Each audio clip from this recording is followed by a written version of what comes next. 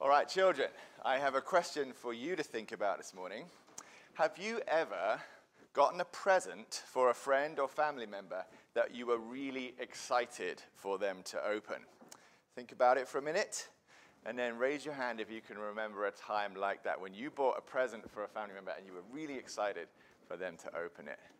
Wow, yeah, I see lots of hands. That's great.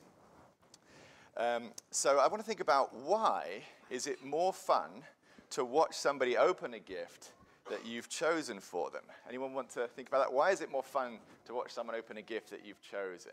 Yeah, Ben. Yeah, you want to see their excitement. Yeah, what's your answer? Yeah, isn't that lovely? Just the act of giving a gift. Adela? Because it will make them happy. That's great. Any other answers from this side? No, those were great answers. Thank you.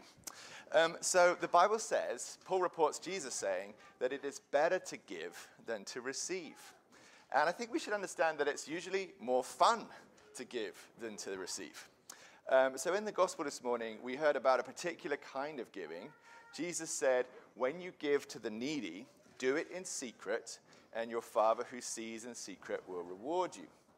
So Jesus says that being generous is a little bit like a secret game with prizes. It's something that only you and God know about. And I think this part of following Jesus can and should be really fun. And it helps us to get to know God better. So this morning I want to teach the children that you're never too young to start playing this secret game of giving to the needy. And if you haven't started playing it yet, I encourage you to start. So I want to think about any time that you get gifts, especially gifts of money. So maybe it's an allowance you get, or a Christmas present, or for a birthday, or money that you get for chores. Anytime that you get some money, I want you to think about seizing this privilege to give some of it away. Maybe you take a little part of that money and you put it aside. And then you pray and decide in your heart with God how God wants you to give it. And you can ask your parents for ideas too. But I wanted to give you some fun ideas, all right? Giving should be fun. So maybe you could take that money and spend it on the ingredients to bake brownies that you then take around to your lonely neighbor. Maybe you could spend that money on little food items that you put in brown paper bags that stay in your car, so that when you see a homeless person on the side of the road, you can give them the gift of the bag.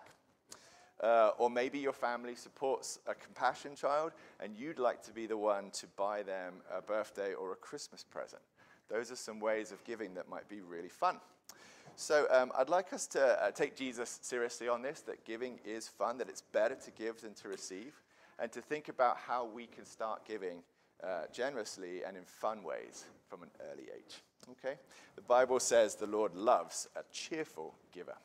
And while they leave, we'll put the prayer for the children up on the screen, and we'll say this prayer together. Almighty God, Heavenly Father, you have blessed us with the joy and care of children.